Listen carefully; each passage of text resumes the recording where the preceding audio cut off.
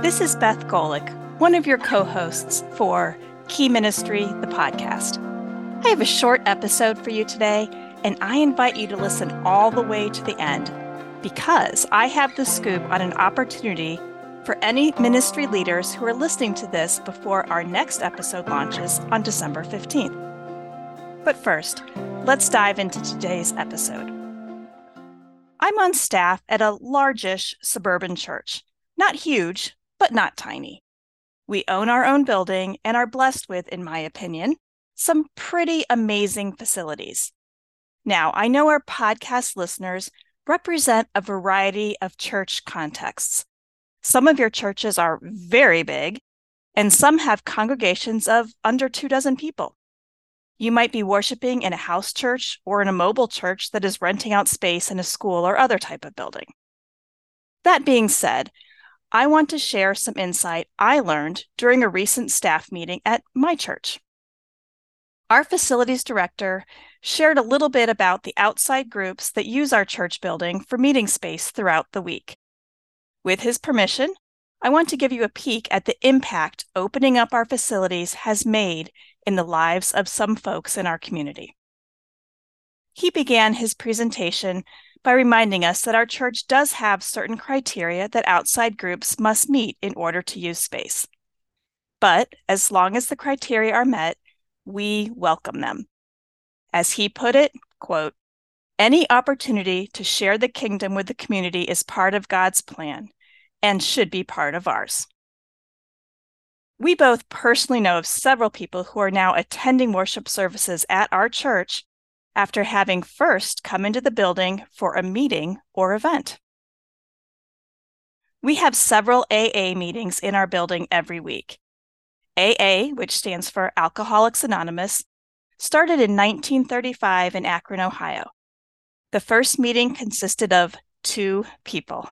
It is now present in about 180 countries worldwide, and current membership is estimated at just over 2 million people.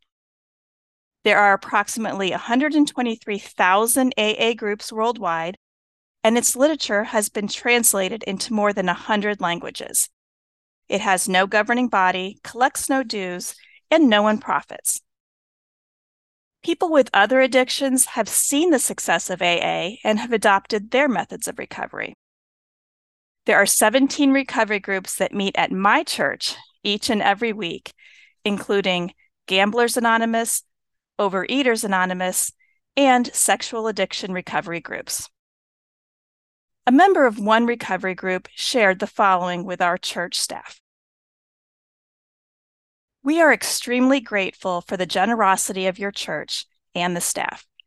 Having a place to meet has changed many lives.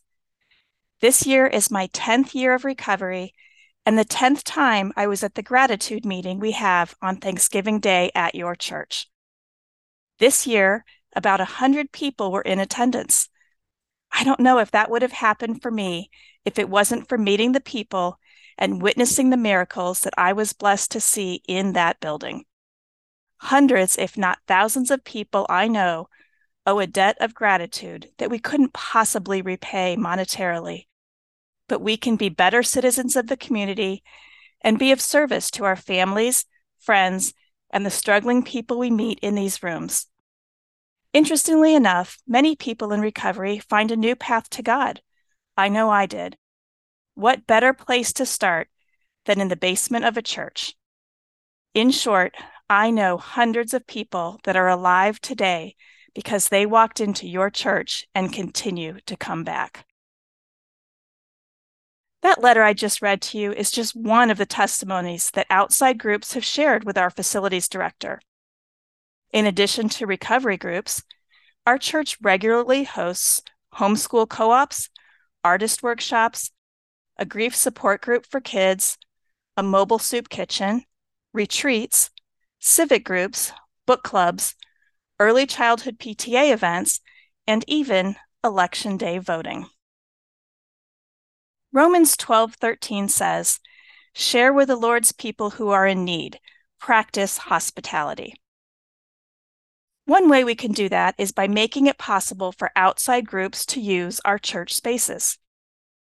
Yes, sometimes it's frustrating as a staff member when a room you had hoped to use is not available because of a group meeting. Or maybe the furniture got rearranged a bit by the outside group and you need to spend a minute or two getting things back into place. Could be a tad inconvenient at times, but here's the deal. An outside group, like a recovery group, might make the difference in meeting some fundamental needs in your community. It might make a person lean in to learn more about what your church has to offer, which could ultimately bring them into a relationship with Christ. That sounds like a big win to me. Thank you for spending these few minutes with me today. Before I sign off, I want to give you the scoop on our call for speakers for the upcoming Disability and the Church conference happening this spring.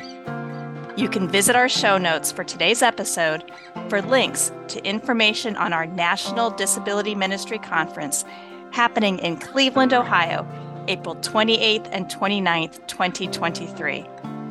You'll be hearing more about it on future podcasts, but today I want to give you the heads up that if you'd like to be considered as a speaker, the deadline to apply is midnight on Friday, December 16th. You have the opportunity to apply to present a quick take, which is like a TED Talk style 15-minute presentation, or a workshop that is up to 75 minutes in length. We encourage multi-presenter workshops, especially those representing different organizations. We are specifically interested in proposals that will advance the disability ministry movement through content that is innovative, creative, inspired, and non-programmatic. We've listed several topics that we're interested in on the speaker application form. A few of them include disability in ministry leadership, engaging lead pastors in promotion and implementation of disability ministry, research on ministry needs and best practices, trauma, ministry initiatives to persons with disabilities associated with aging, and new and impactful family support models. If you are a ministry leader with a message that you'd like to share on a national platform, please consider this your invitation to apply. Applications are due Friday, December 16. Visit keyministry.org today.